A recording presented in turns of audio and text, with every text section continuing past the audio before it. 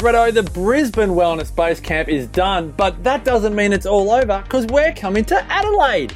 Hey, Adelaide. We love Adelaide. The first Wellness Couch event in Adelaide, and a very special announcement is that your mate, the great Damien Christoph, and my mate, 100 Not Out mate, is coming to join us. Oh, it's going to be a ripper. We twisted his arm, we forced him to come along, and he's great, Damo. He's always funny. Don't tell him I said that. But he's always a wealth of information as well, and people love him. He's just got a great way of getting the nutrition message across in a way that allows people to make real, sustainable changes. You know, it wasn't that he had to twist his arm. He had the FOMOs and not coming to Brisbane. So he's jumping on the plane, coming over to Adelaide. It's Saturday, April 7. 2-for-1 tickets are available with the code I love Damo. That's $197 for 2 tickets, less than $100 per person. Saturday, April 7 in Adelaide. Damien Christoph, Kim Morrison, JP and Andy from Smashed Avocado, Brett Hill, myself. Saturday, April 7, the Wellness Base Camp. Get your 2-for-1 tickets with the code I love Damo. Bretto, see you there. See you there.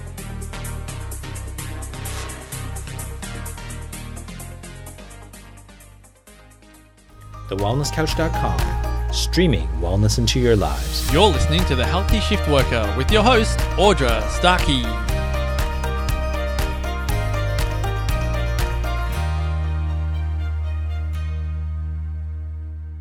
Hello and welcome to the Healthy Shift Worker podcast. My name is Audra Starkey and I'm here to help you to manage some of the toughest challenges we face whilst working 24/7. Today's podcast is going to be a little different because I'm going to be going solo in today's episode. And the reason why I'm going solo is because I want to recap on an event that I attended last weekend here in Brisbane, in Australia, where I was one of the guest speakers at a wellness event called the Wellness Base Camp here in Brisbane. And I wanted to share, I guess, a little bit about the talk that I spoke about at the event, because I had quite a few people sort of sending me messages that they wanted to come, but they weren't able to come. They were either working or on holidays or in different states and countries around the world. So I just wanted to, I guess, share a little bit about what I spoke about at that event. And of course, if you've been following my podcast for a little while, or my blog or my page or anything like that, you know that I'm very obsessed about sleep and some of the consequences that occur as a result of ongoing sleep deprivation, which is incredibly relevant for those of us who work shift work, which is why the introduction to my talk was asking the audience this question of, are you getting by on 5 to 6 hours of sleep and maybe even less?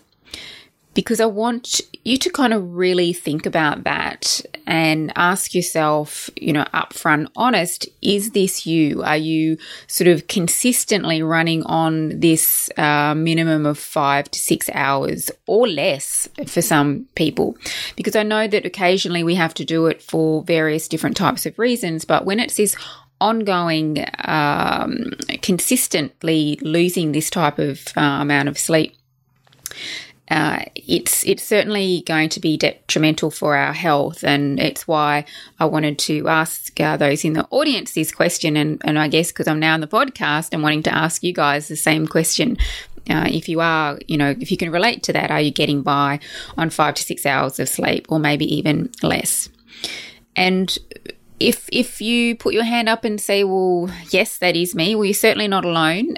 From statistics from an Australian perspective, there is a staggering 40 to 50% of Australians who suffer from insomnia or poor quality sleep at any given time, which is quite staggering. And when we refer to insomnia, this means that they might be having trouble falling asleep, staying asleep, or maybe even a combination of both.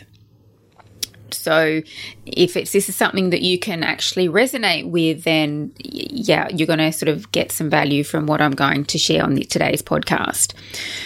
I guess probably what's most frightening at the moment, however, is that the World Health Organization has now declared a sleep loss epidemic throughout industrialised nations.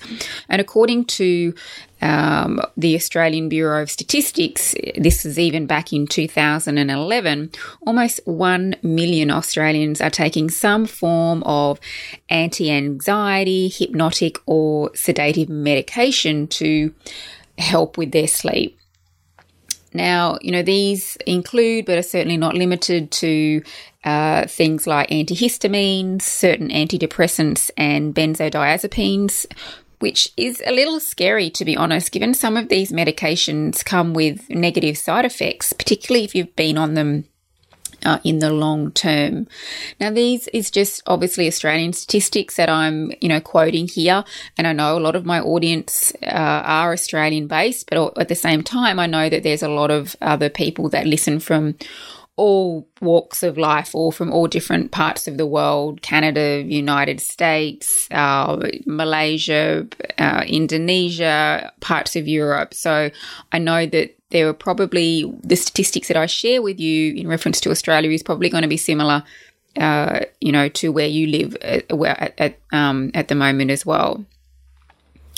So in today's episode, I just really want to share with you just 3 things. And those things are going to be what happens when we're sleep deprived, how much sleep do we actually need, and some actionable steps to help you to improve your sleep.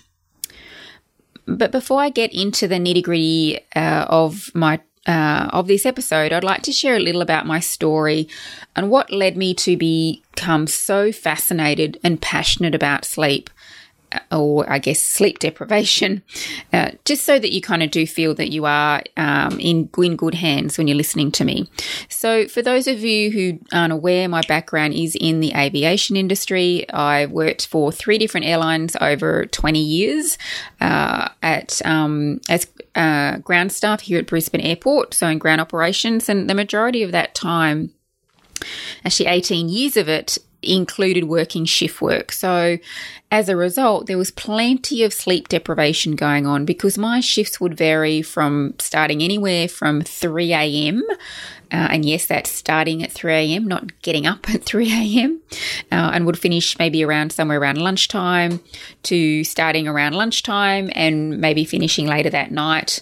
Or there were times when I worked at the international terminal where our shifts would start at 8:30 at night and finish around 4:30 in the morning. So that really was the true night shift. And certainly, not lots of fun for anyone out there that works shift work or night shift. It's certainly very challenging. But despite this, I genuinely love my job. I love being around people. I love the buzz of the airport environment. I love helping people. It's certainly something that I enjoy doing. And like a lot of shift workers out there, we kind of get into that designated occupation, not because of the shift work per se, but it's because we've maybe always wanted to work in the police force, or, maybe always wanted to be a nurse, or always wanted to be a doctor or a paramedic, or whatever it is for you. It's the passion that we have for the industry that we want to work in really kind of supersedes the hours, I guess, that we end up having to work. But I guess it wasn't until the latter years of my career, when I was working as a trainer for Qantas, that I guess I became a little bit disillusioned, because although I was delivering corporate training programs that were enhancing the knowledge and skill base of the staff, I felt that they were needing more. In other words, they were really needed help in learning how to stay healthy whilst running on minimal sleep. So to cut a long story short, it's the main reason why I ended up deciding to undertake a science degree at the tender age of 39, which is a bit crazy in hindsight. And that science degree, a bachelor degree, majored in nutritional medicine.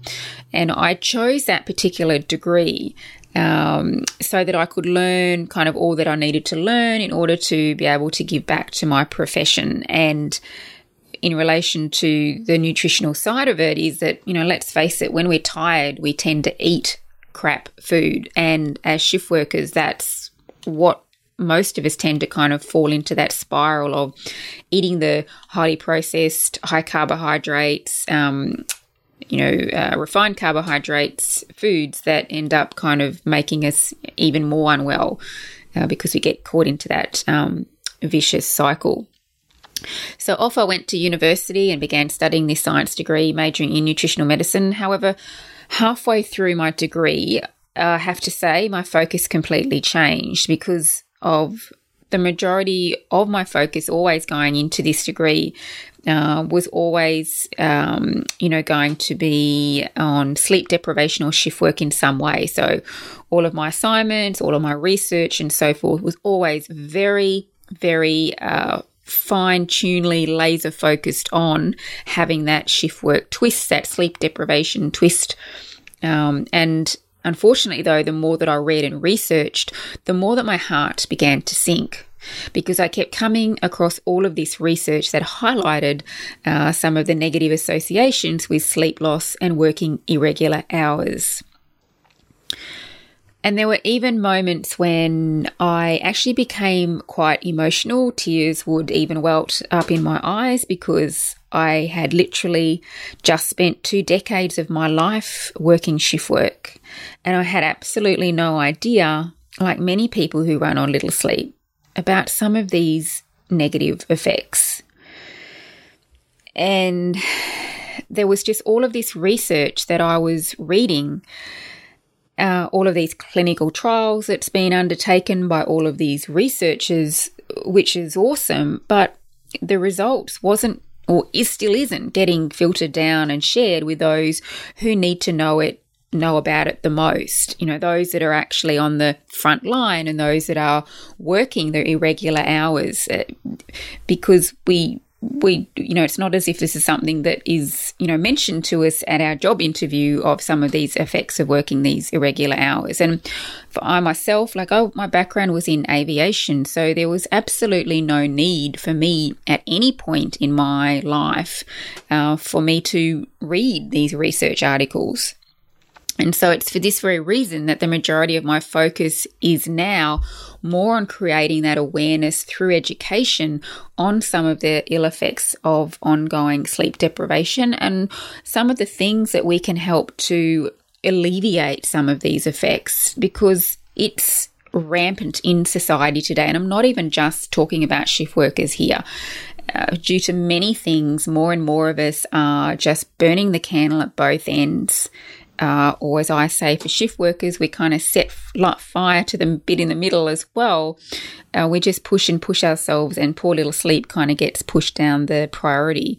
And in society today, it really is getting worse, and we're not talking about it enough. And that's why I've really changed my, focus and direction a little bit on wanting to talk about this, because it's not spoken about enough, yet it's critically important that we do so in order to kind of help alleviate some of the effects.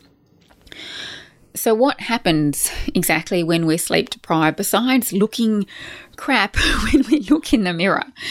I guess I'm going to warn you that as a nutritionist, I'm not going to sugarcoat this because this information needs to get out there.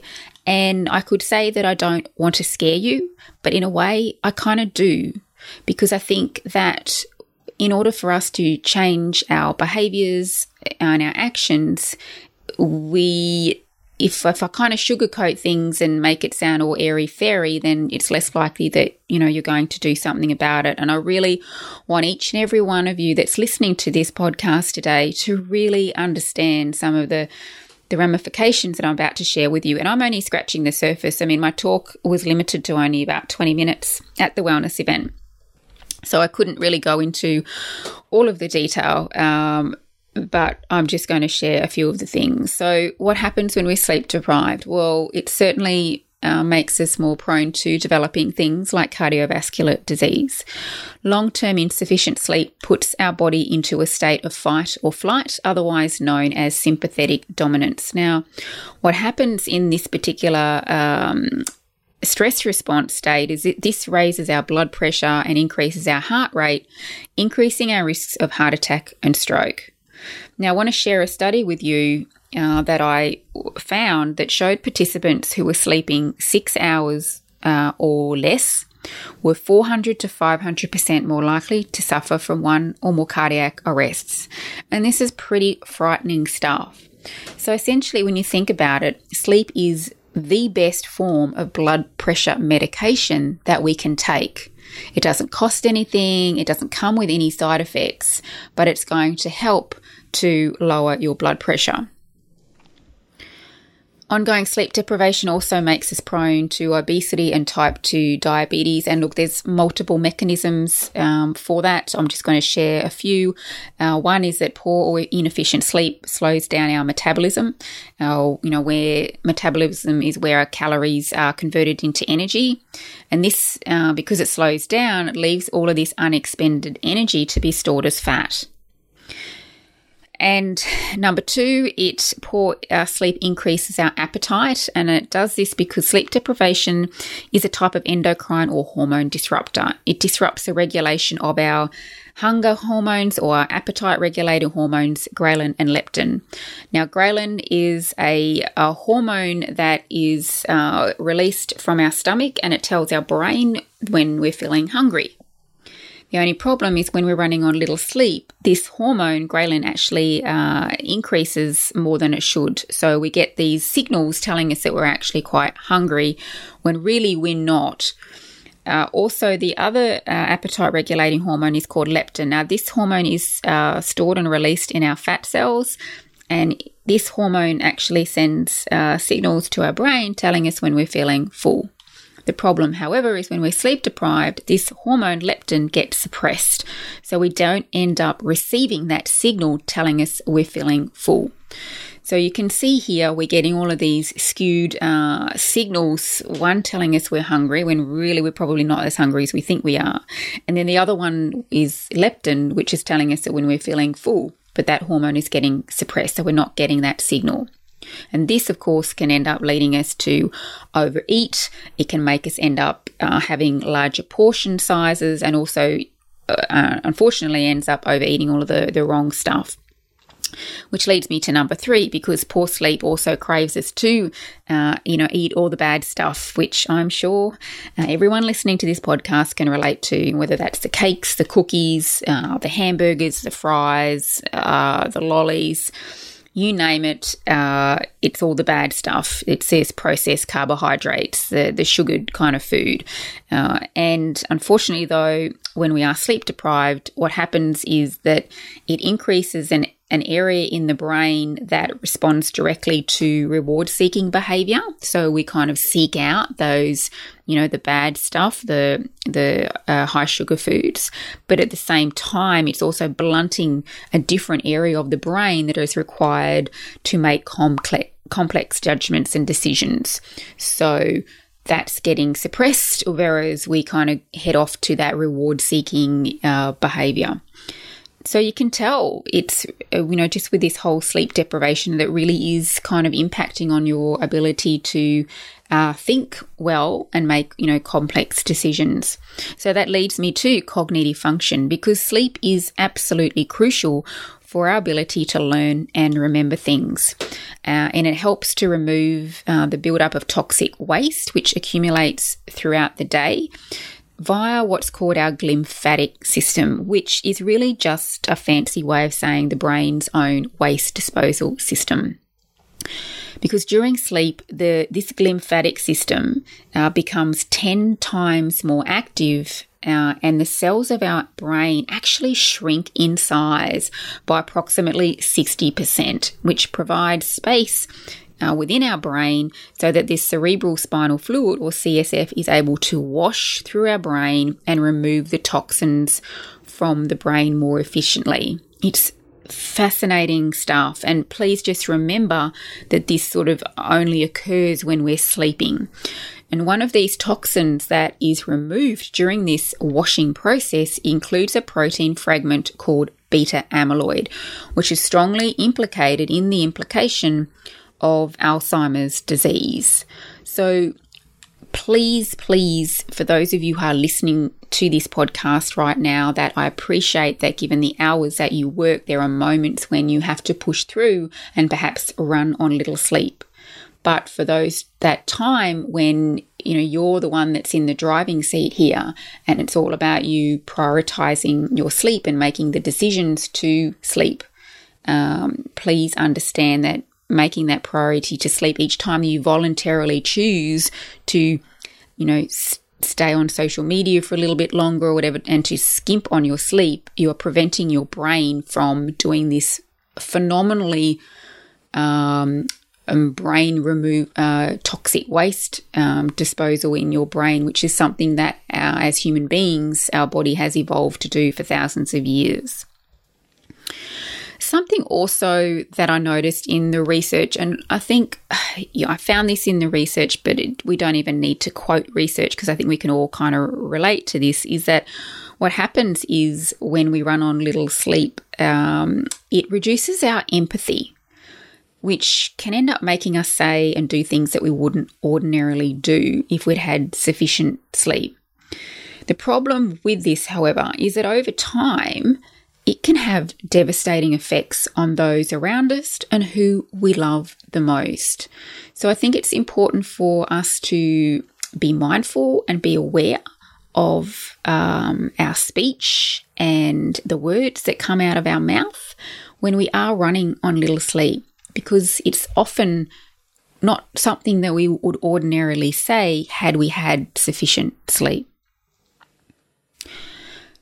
So I guess I'd like to say that and reiterate the fact that, insufficient sleep affects every area of your life. It affects everything. It affects everyone. And it affects every aspect of your biology. So how much sleep do we actually need? Well, it's kind of the $1,000,000 question. It can vary depending on our age and gender. But for adults, sleep deprivation, is really defined as something that, for adults, sleep deprivation is really defined if you're kind of getting less than 7 hours sleep a night.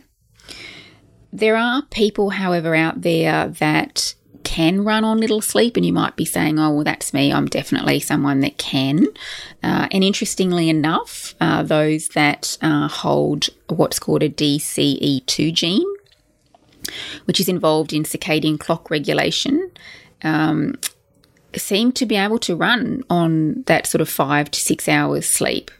And the reason is, according to the research, is that they've noticed that those who hold this gene, their brain is able to induce more efficient sleep, thereby allowing people with this gene mutation to thrive on very little sleep. What happens is that those who carry this gene, the researchers have noticed that they're able to do that brain washing that I was mentioning before a lot more efficiently on less sleep, as opposed to those that don't have that particular gene. So how do we get more sleep? Well, of course, this is easier said than done, and I appreciate it depends on your roster. It depends on the type of work that you do. It depends on so many things.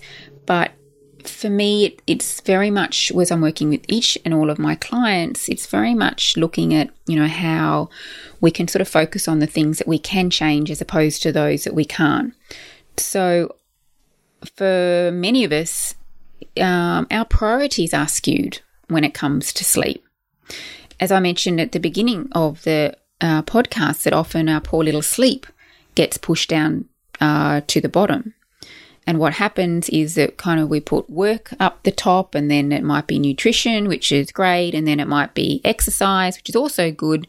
But poor little sleep kind of gets registered as number 4 down the bottom and just sort of pushed to the side. And we'll just keep doing things and staying up later and later. And because I've got to, answer this email at 2 a.m. or whatever, that we just sort of keep thinking that we can push, and push through. When really we need to be sort of flicking that order of priorities around to what I said before. So really we should be putting sleep first, then nutrition, then exercise, and then work. Now, for some of you listening, you might think, my goodness, Audrey's a nutritionist and she put nutrition under sleep. And I've intentionally put sleep first, and here's why, and I want to explain to you why. Because if you were to go without eating for 3 days, which please understand, I'm not condoning this behavior and I'm not recommending you do this. It's not some fancy new diet for 2018. I'm just merely using it as an example that if you were not to eat for 3 days, you would definitely feel a little bit nauseous. You would be losing weight, probably muscle mass. But generally speaking, you know what? You'd still be okay. But if you went 3 days without sleep deprivation, you would barely be able to function and you'd begin to hallucinate. So that really does help to reiterate to each and every one of us of how important sleep is to our health and well-being. Our body definitely needs sleep, and we can't keep pushing ourselves to run on this little sleep and not expect consequences as a result. Now, at the event, I put up onto the screen a picture of somebody that was in their bed in the complete darkness, but they were on their mobile phone. And I asked the audience, is this you? Can you relate to this image? And I want you to be absolutely honest with yourself. And there were a few people in the crowd that definitely squirmed in their chairs and could definitely relate. Probably, I'd say about 80% of the audience, and maybe the other 20% were in denial. But being on the mobile phones when we should be sleeping is something that is totally new to this world that we live in, that sort of didn't exist even 10 years ago. But the problem with this situation is that when you are on your mobile phone, so picture this, you're in your bedroom and all the lights are off, but you're on your mobile phone. What's happening is that bright light that is being emitted from your smartphone is suppressing your melatonin levels, which is a hormone that's absolutely necessary for sleep. However, at the same time that it's doing this, it's also raising another hormone called cortisol. Now, this is a stress hormone, which you really don't want to be elevating when you're trying to sleep, because this pretty much is sending signals to your brain that it's daylight and it's not time for sleep. So my, message to each and every one of you is please leave your electronic devices out of your bedroom. If you're really serious about wanting to improve your sleep and improve the quality of your sleep, then this sort of small step of just leaving all the electronic stuff out of your bedroom is so important. And some of you might say, but my mobile phone is my alarm clock. Well, yes, I understand that, but there are certainly other ways that you can use an alarm clock, and it doesn't have to be your mobile phone. This was also, I wanted to mention that there is this 30-day it's called a Break Up Your Phone Challenge, and I kind of shared it with my the audience. I'm just typing it into Google now to bring it up again. It's 30-day Break Your Phone Challenge, I think it's called. So I'm just bringing it up now so that I can actually give you the web address to, can't find it now. It's called How to Break Up with Your Phone. Okay, so yeah, if you type into Google How to Break Up with Your Phone by Catherine Price, she's actually developed this 30-day program that you can actually follow, and it does include buying a book. You can order it, a hard copy, or have it online. Personally, I recommend the online, given what this challenge is about, is to break up with your phone. Now, please don't panic. It's not about not ever being on your mobile phone ever again, but it's just really looking at your behaviors and on how much that you're using your phone and how that you can maybe change some of that behaviors, particularly when it comes to, getting much better sleep. What I also spoke about on the day was getting more vitamin D, and that's not vitamin D as in sunlight, which, we all talk about, we all hear about the importance of vitamin D, and it's actually even important when it comes to sleep. But I want to talk about vitamin D as in vitamin D for darkness, because no one's talking about this. Because it's one of the biggest problems that we're facing in society today, and it refers to, I guess, just that mobile phone in the bed that I was talking about before, is that we are just being exposed to too much light. Basically, we're experiencing severe light toxicity. We've got so many gadgets, the iPad, the iPhone, the laptops, the TV, etc., which is leading to this overstimulation of our nervous system. Remember, I mentioned before, what happens is that it elevates our cortisol levels. And this puts us into this kind of hypervigilant state, preventing us from being able to really switch off, relax, and sleep well. So prioritizing your room so that whenever you're going to bed, and I know this is a lot harder obviously during the day, but really kind of bunking your bed down so that it becomes a bit of a cave like scenario, so that you actually can actually fall asleep, so that the melatonin production can kick in, and that you're not going to have any light filtering into your eye that's going to prevent you from falling asleep. And I did mention on the day, I actually gave away a couple of sleep masks that can help with you. For those of you who have to particularly sleep during the day, I have trialed and tested many, many sleep masks over the years. I've even trialed them on my husband, who is a shift worker as well, to get his perspective on a good mask. And I've definitely found what I refer to as the Rolls-Royce, Mercedes-Benz, Jaguar, whatever fancy car it is that you like, in regards to sleep mask, and it's called the Sleep Master Mask. Now, it is made by an American company, but it's just the most beautiful, comfortable mask that just completely wraps around your head. There's no kind of loose little straps or anything, and you kind of don't wake up with it around your neck, and it even kind of blocks out, covers your ears as well, so it helps to kind of muffle that sound.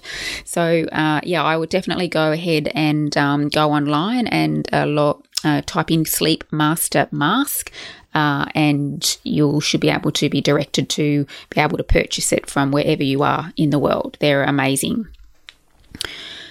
So to wrap it up, I just want to, share a quote, because I think when it comes to our sleep and our health, we really are overcomplicating things in many ways, and that sleep is just a form of relaxation. So when it comes to our ability to fall asleep and stay asleep, we have to be relaxed. Yet so many of us today, when we go to bed and want to try to get to sleep, we're anything but relaxed. We're super stressed because we've got so many things going on. We're overwhelmed in information and commitments, and we're overstimulated by so many electronic gadgets 24/7.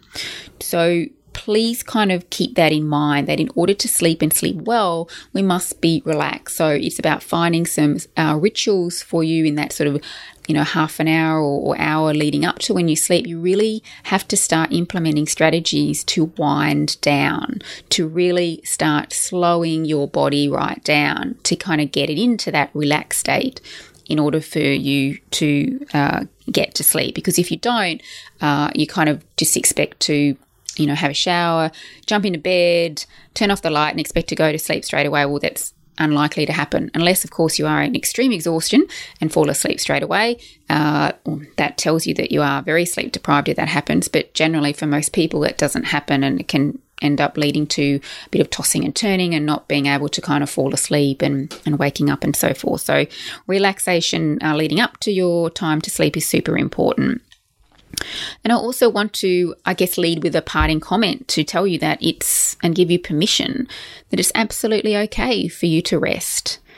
Being kind to, yourself and, helping your body to kind of get into that nourishing and restorative sleep, is so important, because as, I've already shared with you bits into this podcast about the relationships between cardiovascular disease and obesity and type 2 diabetes and, cognitive function, and so forth. It's all there.